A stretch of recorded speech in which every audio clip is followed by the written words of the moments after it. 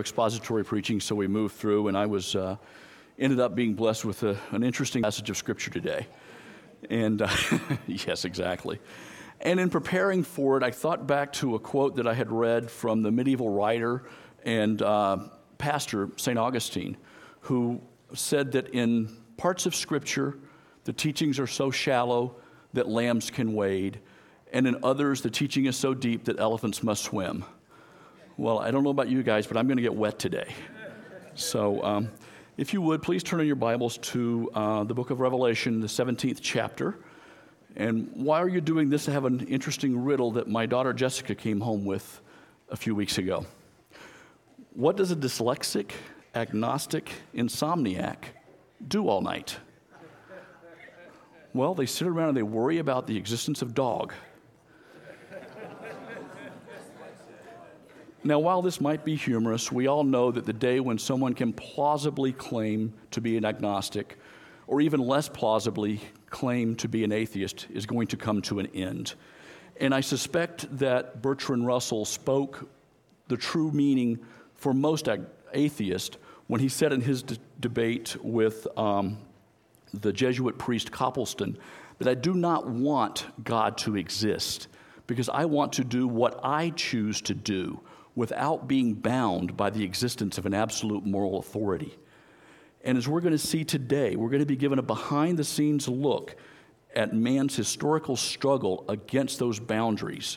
And we're going to look at this world as it truly is from God's perspective.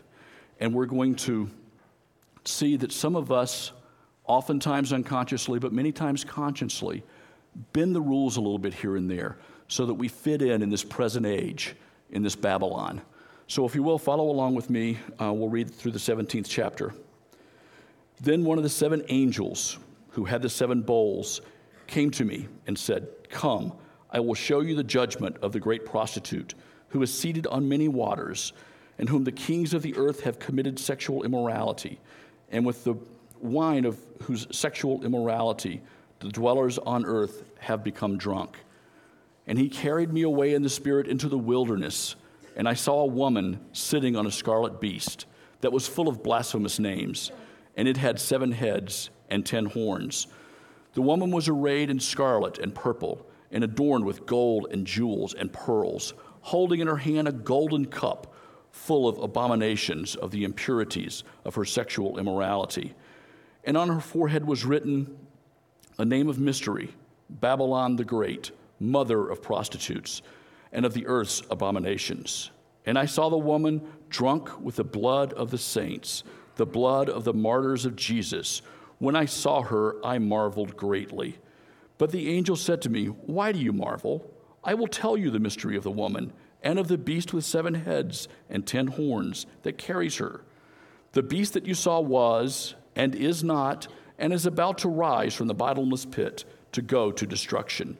And the dwellers on earth, whose names have not been written in the book of life from the foundation of the world, will marvel to see the beast, because it was and is not and is to come. This calls for a mind of wisdom. The 7 heads are 7 mountains on which the woman is seated. They are also 7 kings, 5 of whom have fallen. One is, the other has not yet come, and when he does come, he must remain only a little while. As for the beast that was and is not, it is an 8th, but it belongs to the 7, and it goes to destruction. And the 10 horns that you saw are 10 kings who have not yet received royal power, but they are to receive authority as kings for 1 hour, together with the beast. These are of one mind, and they hand over their power and authority to the beast. They will make war on the Lamb, and the Lamb will conquer them, for he is the Lord of lords and King of kings, and those with him are called and chosen and faithful. And the angel said to me, the waters that you saw, where the prostitute is seated, are peoples and multitudes and nations and languages. And the 10 horns that you saw, they and the beast will hate the prostitute. They will make her desolate and naked and devour her flesh and burn her up with fire. For God has put into their hearts to carry out his purpose by being of one mind and handing over their royal power to the beast until the words of God are fulfilled. And the woman that you saw is the great city that has dominion over the kings of the earth. In many ways, we could just go back and read verse 14 again. They will make war on the Lamb, and the Lamb will conquer them, for he is Lord of lords and King of kings, and those who are with him are called and chosen and faithful. But God has seen to inspire John to write this entire chapter, and it will be to our benefit to understand it. So let us ask God to bless our time together studying this word. Dear Father, we thank you that you are a merciful God. We are all creatures who deserve your wrath because we are sinners. Our attitudes, our actions, our inactions constantly violate your holy law. But you have been gracious and provided us a means of salvation through your beloved Son. I ask this morning that you would bring us even closer to you as we look at this culmination of the battle between your Son and the city of man, Babylon. Bless this time that we have with you. In the name of the Lamb who reigns victorious forever. Amen. In life, labels don't always tell the truth.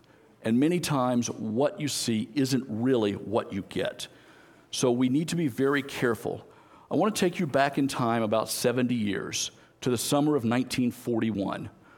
America's economy was finally recovering from the stock market crashes of 1929, 1933, and the recession of 1937.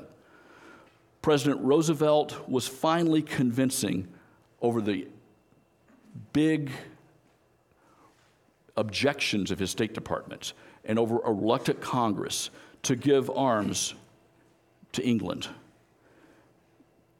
Finally, the economy was coming out of this depression that had lasted for 12 years, and the country was in a euphoric state.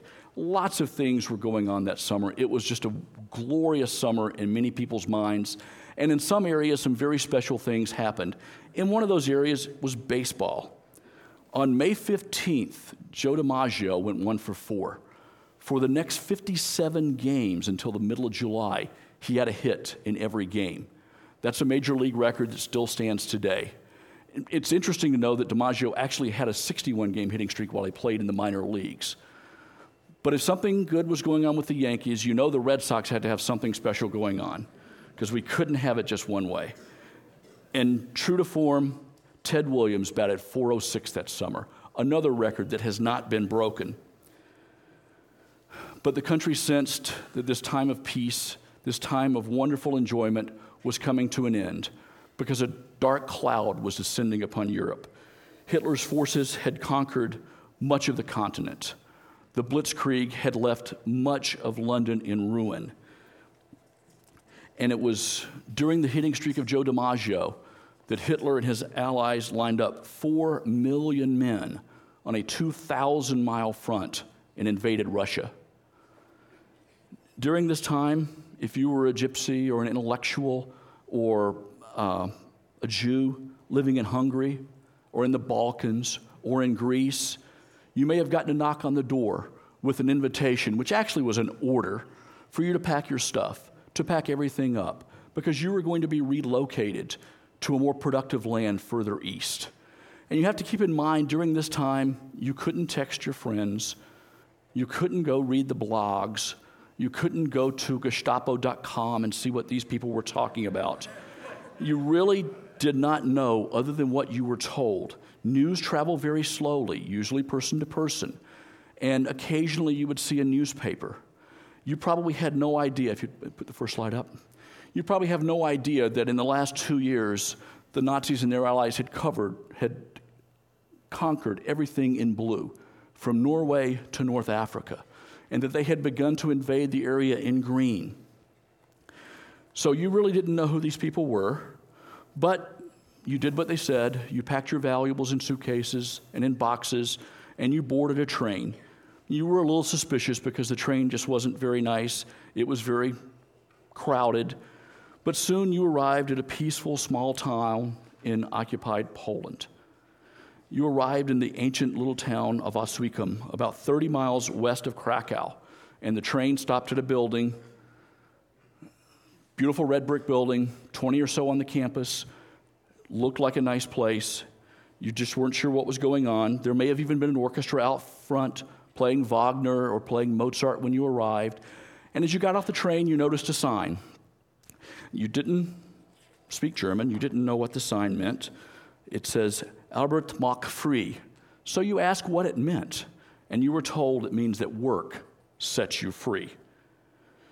Now, as most of you probably know, this sign hangs at the entrance to a camp that was a work camp at that time, and it was in its transition to become the horrible death camp that the world knows as Auschwitz. And you had been moved with your family to this place. You had been deceived. And as we will see today, a much larger thing has been going on throughout eternity. Man has continually been sold a bill of goods that work will set you free.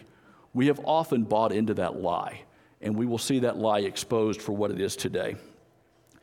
In the first two verses of the chapter, you can turn that off, thanks. The first two verses of the chapter we read, then one of the seven angels who had the seven bowls came and said to me, come, I will show you the judgment of the great prostitute who is seated on many waters, with whom the kings of the earth have committed sexual immorality, and with the wine of whose sexual immorality the dwellers on earth have become drunk. Once again, we see the seven mighty angels who carry the seven bowls, the completeness of God's wrath on earth. We saw last week that the seventh bowl really ended man's opportunity to seek God's gift of salvation. Clearly, the language here is symbolic. It was written both for the benefit of the first century Christians to whom it was addressed, and it was written to our benefit as well. But as we will see today, this is not a physical harlot, as you've already guessed, it is symbolic, but it's a symbol of the corruption of God's means and purposes. It is like so many false things do. They take what is good, they are changed to something that is evil. This is a system that lets men worship what they really want to worship, themselves. All Scripture is properly interpreted by looking for other portions of Scripture that illuminate what we're reading. And fortunately today, two of the difficulties that we would be faced with in this chapter are actually dealt with elsewhere in the same chapter we have read. As we see in verse 15, many waters upon which the harlot sits refers to peoples and multitudes and nations and tongues. And we're also told in verse 18 that the harlot is a great city, the city of Babylon. So with a couple of the terms out of the way, let's go and look and see what the rest of this section of Scripture means. Clearly, to understand this, we have to understand who the harlot is. And as is so often the case with this book, understanding teachings of the Old Testament are the illuminating guide that will help us to understand. We see many times in the Old Testament that God explains idolatry through sexual wrongdoing. We see in Isaiah 23 with reference to Tyre. Take a harp, go about the city, O forgotten prostitute, make sweet melody, sing many songs, that you may be remembered. And at the end of 70 years, the Lord will visit Tyre, and she will return to her wages, and will prostitute herself again with the kings of the world on the faces of the earth. We also see in Ezekiel that Israel is rebuked for its improper worship of God, for its idolatry. We read in Ezekiel 16, but you trusted in your beauty and played the whore because of your renown, and lavished your whoring on any passers-by. Your beauty became his. You took some of your garments and made for yourself colorful shrines, and on them played the whore. The like was never seen, nor ever shall be. You also took your beautiful jewels of my gold and my silver, which I had given you, and made for yourself images of men, and with them you played the whore.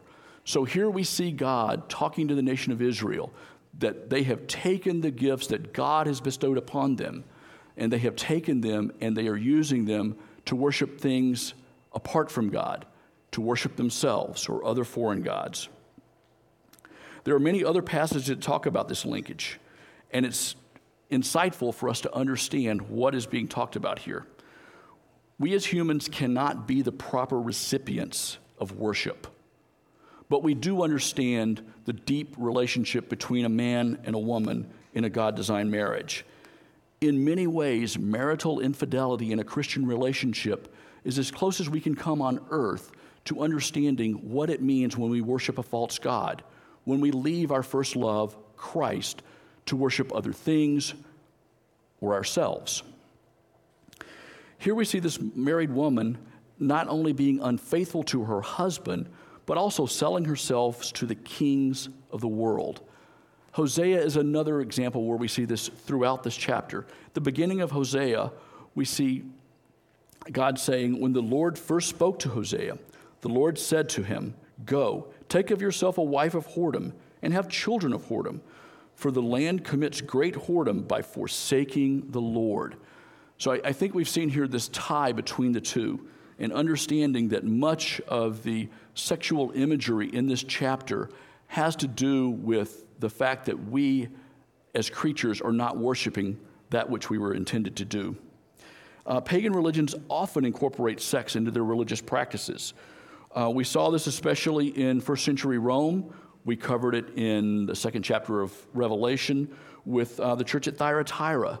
As we were told, this church was being condemned by Christ because they tolerated that woman, Jezebel, who calls herself a prophetess and is teaching and seducing my servants in practices of immorality, sexual immorality, and eating of sacrifices to idols. Now, as the apologist Ravi Zacharias has said, God created man in his image, and we have ungratefully returned that favor forever. Once again, we see the focus is on man, and often our biggest temptation is to worship ourselves. So we can see that this great harlot is involved in illicit activity with the kings of the earth. This involvement doesn't necessarily just include false worship. It also, but that is what is at root. We'll see in the remainder of this chapter and next week in chapter 18 that I'm not having to preach, that this includes the entire world system. It is the entire system that is opposed to the rule and law of God. The world system that we have in view here is Rome. As we will see, it's not just Rome. It will extend to others throughout time. There was much about Rome. While there was much about Rome that was repugnant, there was much that was good if you lived there. There was great administration. There was peace from rival gangs, the Pax Romana. There was efficient administration. There was vastly expanded trade, and there was wealth. So there were many, many things that were seen as beneficial. When Rome was a republic, it was a little easier for those early Christians. But during the time between Christ's birth and the time John wrote this, Rome transitioned. It went from being a republic to a emperor who demanded worship, who claimed that he was divine. And that put great issues in front of Christians. They had to choose. They were in a death trap. Either they worshiped Rome or they were in physical danger. We saw back in chapter 2 and 3 that many of these Christians were trying to have it both ways. They were trying to do just enough to stay acceptable to the culture, but not violating God's laws. As with all the Old Testament passages we read about idolatry, the key is a heart issue. Who was Israel worshiping? Who are we worshiping? They have taken their treasures that should have been in heaven, and they had invested in treasures that are on earth. And while it's an uncomfortable question to ask, it's a question that we must ask ourselves on a regular basis. Where are our treasures? What do we trust? Is our trust in ourselves, our spouse, our government, our job? It's a very difficult question, and it's very uncomfortable, but it is one that we need to ask often, and we need to be honest with ourselves. One last thing we need to consider in this section is, who were those who dwell on the earth and made drunk with the wine of her immorality? Now, we've seen this phrase several times in Revelation, and it doesn't necessarily mean every human on earth. It means those who are comfortable on earth, who have bought into the world system, those who are of the world. In many ways, we talk about this each month when we have communion. This would be another way of looking at non-repentant sinners. We've bought into the world system. Our faith is not in Christ. Our faith is in things here on earth. People that have turned away from their first love. John proceeds then to give us a little more information on this woman in the next 3 verses, in verses 3 through 6. And he carried me away in the Spirit into the wilderness. And I saw a woman sitting on a scarlet beast. It was full of blasphemous names. And it had 7 heads and 10 horns. The woman was arrayed in purple and scarlet, and adorned with gold and jewels and pearls, holding in her hands a golden cup full of abominations of the impurities of her sexual immorality. And on her forehead was written a name of mystery, Babylon the Great, mother of prostitutes and of the earth's abominations. And I saw the woman drunk with the blood of the saints, the blood of the martyrs of Jesus. When I saw her, I marveled greatly. We've seen this beast before. We've seen him in Revelation 13. We've seen him as a combination of the beasts that are in Daniel 7. Notice that the woman is sitting on the beast. There's no implication here that she's riding the beast. And if you're like me, you understand the feeling that the few times I've been on a horse, I've known who was in control, and I knew it wasn't me. So in this passage, regardless of what the prostitute may think, she will soon learn who is truly in control. And it's not her. Notice something else in these 4 verses. They cover the primal motivation of mortal man, of sinful man: luxury, sex, and power. It's all here in one package. And the motivation of this all is satanic. If you notice, she was drunk with the blood of the saints. So while it may seem to be something that you do or something that is innocent, we must understand the motivation behind things that are going on. We know from our earlier studies that the Asian Christians to whom this book was addressed would have identified immediately the first century Rome. It's also likely that they would have remembered from the books we call the Old Testament that the original Babylon destroyed the first temple of God. And just about 30 years before this was written, the new Babylon, Rome, had destroyed the second temple at Jerusalem. So they would have had a very clear picture of this force and its antagonism towards God. The blasphemous names that were written on the forehead, or written on the beast, would likely have been seen by the first century Christians as the newly, if you will, in the last 100 years, new process of the emperors claiming divinity, wanting worship, telling people that worshiping them or they would not live. And as we know from other portions of Scripture, the colors of purple and scarlet were expensive because of the production cost. They, combined with the golden cup, are symbols of the great wealth that had been produced in the Roman Empire. The same was true of the Babylonian Empire. It had amazing wealth. Kelly and I had the privilege about a year ago of spending some time at the British Museum and looking at some of the treasures that we still have from the Babylonian Empire. These were very successful in man's eyes, but very antagonistic towards God. As far as the name on the forehead of the prostitute, this also was not unusual. The historian Seneca, who was a contemporary with John, tells us that high-priced prostitutes or courtesans would often have a name on their headbands so they could be recognized, sort of like a business card.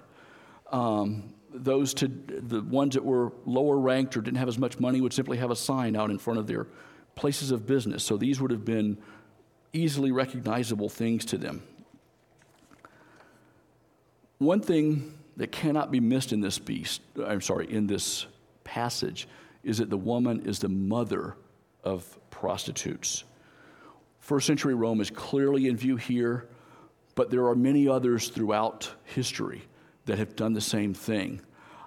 Won't go into the arguments for it, but certainly you look at something like what we were just looking at with Auschwitz, you see a huge outpouring of ungodliness. Excuse me a second before I start coughing.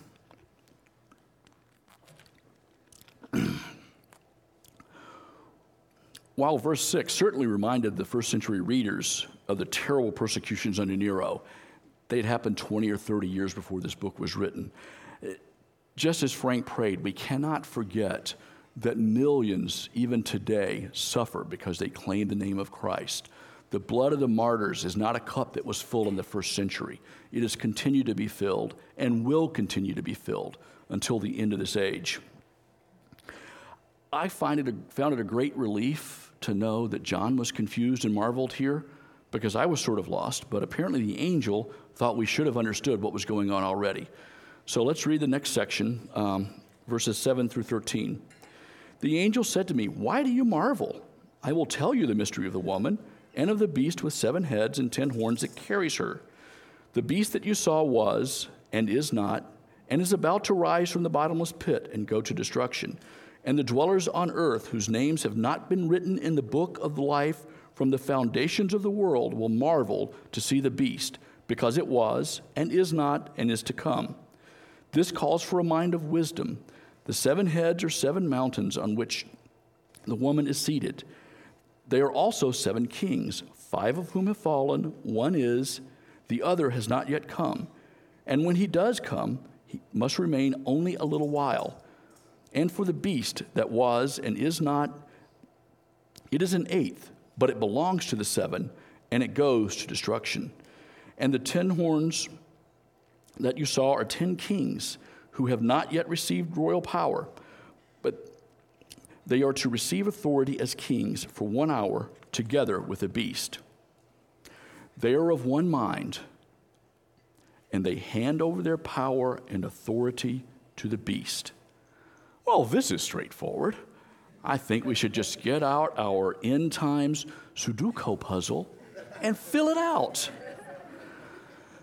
Before we go down that road, let's take a quick aside. The name of that game, which I hope you guys are familiar with, it's a game that's, like anything else, has simple rules, can take a long time, absorb your mind. It's really good for long airplane flights.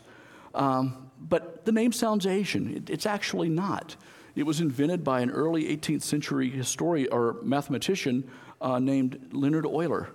And many of you may remember, probably not very fondly, his equations from high school or from college.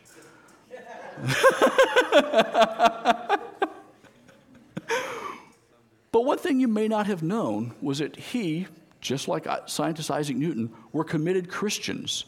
And he, in particular, was very insistent on the inerrancy of Scripture. He was very vocal about his faith. So keep this in mind when your teachers or your professors are insinuating to you that intelligent people don't believe what we see in Scripture, that everybody buys into the modern Babylon. It's not true. There have been many people, and I'm not sure who was having trouble with Euler over there, but it's completely understandable. Okay, so what do we really do with this section of Scripture, other than punt, which isn't an option? Many Christians throughout the ages have really worked to take the numbers that are here, the men, and either align emperors of Rome or ancient civilizations into something that makes sense.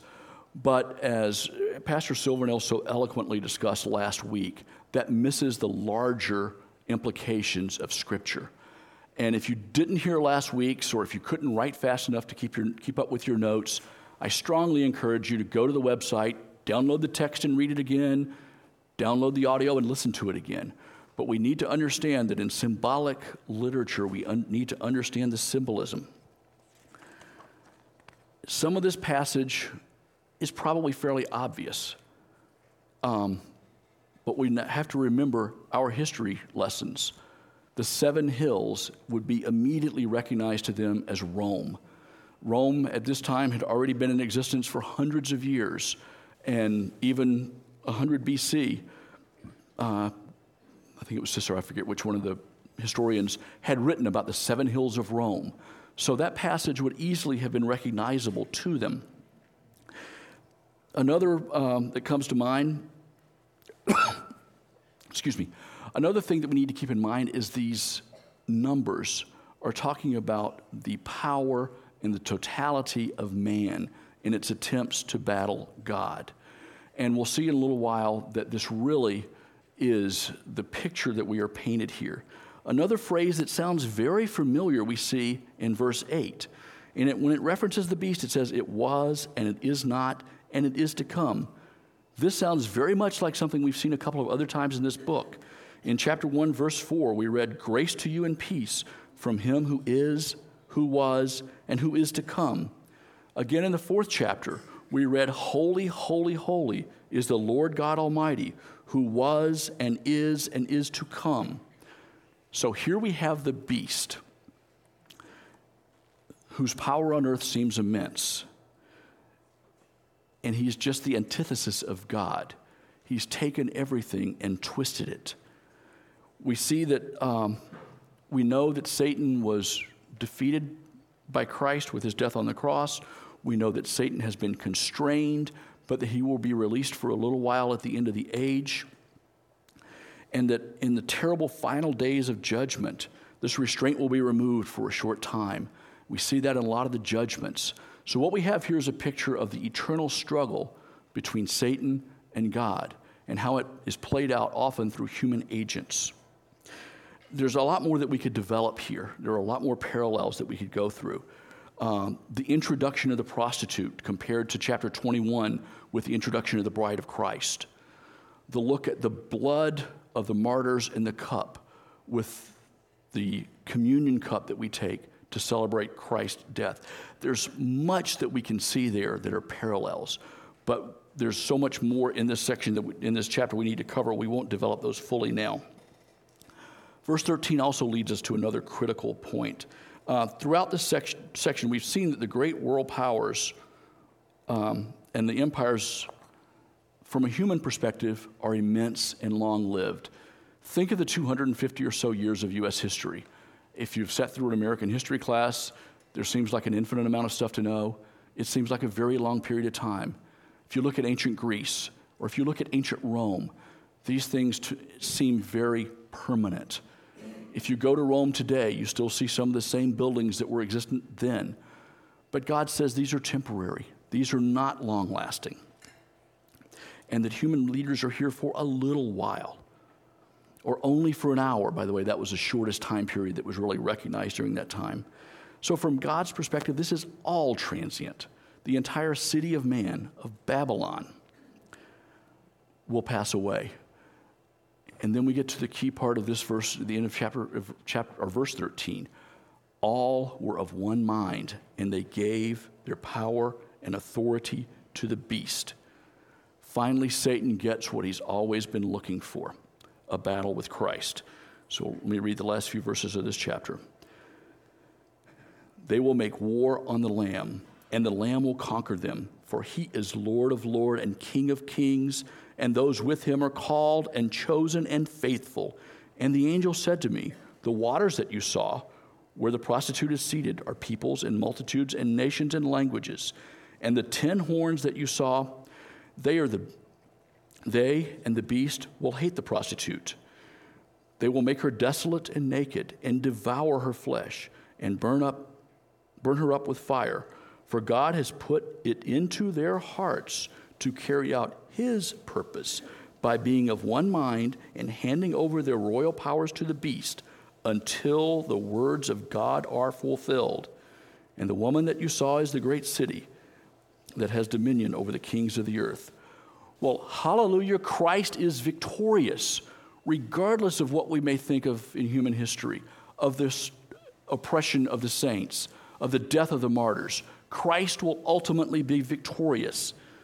And for the believers, for the martyrs beginning with Stephen, to those untold millions who suffer today, for those who will suffer until the end of the time. This is a great comfort. All of those who have been desolate and poor, because they have not been willing to give in to the beast, for those who have not been willing to bend the rules, they will ultimately be victorious with Christ. We're told by Paul in Romans, and we've heard this many times, I consider the sufferings of this present age not worthy of comparing with the glory that will be revealed to us. But there's another truth in this section that we have to look at carefully. The powers of this age will turn and have war against the city of man, against Babylon, and they will destroy it. Satan is not interested in his minions. Satan is not interested in the well-being of those who agree to work against Christ. Satan is interested in one thing only, and that is himself. From the time that he battled in heaven and was exiled, before the creation of man, until he is finally put in the bottomless pit at the end of time, he will be battling God. He will be battling God and God's chosen. And in verse 17, in which the world's rulers willingly give their power to the beast, fulfills God's plan for the destruction. And this should remind us of something we've read in a book that was written in this very city by Paul. Read for you part of the first chapter of the book of Romans. For the wrath of God is revealed from heaven against all ungodliness and unrighteousness of men, who by their unrighteousness suppress the truth. For what can be known about God is plain to them, because God has shown it to them. For his invisible attributes, namely his eternal power and divine nature, have been clearly perceived, even since the creation of the world, in the things that have been made. So they are without excuse. For although they knew God, they did not honor him as God or give thanks to him, but they became futile in their thinking, and their foolish hearts were darkened. Claiming to be wise, they became fools, and they exchanged the glory of the immortal God for images resembling mortal man and birds and animals and creeping things. Therefore God gave them up to the lust of their hearts, to impurity, to the dishonoring of their bodies among themselves, because they exchanged the truths of God for a lie, and worshiped and served the creature, the beast, rather than the Creator, who is blessed forever. The harlot Babylon promised luxury. She promised sex. She promised power. They may have been delivered for a very short time, but ultimately, what she really gave was slavery, physical death, and eternal death. Just as those who took the Gestapo at their words, packed their treasures in suitcases and in little boxes, traveled only to watch them burned in the horrible place that was Auschwitz, so those who put their faith and their trust in the world will see everything destroyed in the end. For we know that where our treasure is, there is our heart. We cannot build up for ourselves treasures on earth. For the harlot propagates the age-old lie that we even hear today, that work will set you free. But those who are in Christ, just as we've read in verse 14, those who are with him are called and chosen and faithful. They know the truth that Christ spoke in the Gospel of John. So if the Son sets you free, you are free indeed. So let us strive to store up our treasures in heaven. Strive to avoid compromising in this world that is caused by unfaithfulness to our Savior. We need to earnestly await his triumph and his victory at the end of the age. Let's pray. Father, we thank you for your Son, for his obedient life on this earth, for his perfect example of living in this world, but not being of this world. We thank you for his ultimate victory. We ask that you help us recognize when we are being asked to compromise our faith in order to prosper in this life. And we ask that you would give us the desire, the faith, and the strength to stand firm in our knowledge of you. For any who have here today who are not yet yours, we pray that you would open their eyes to see and that you would bring them into your family. In the name of your Son, who is the Lord of Lords and King of Kings, we pray. Amen.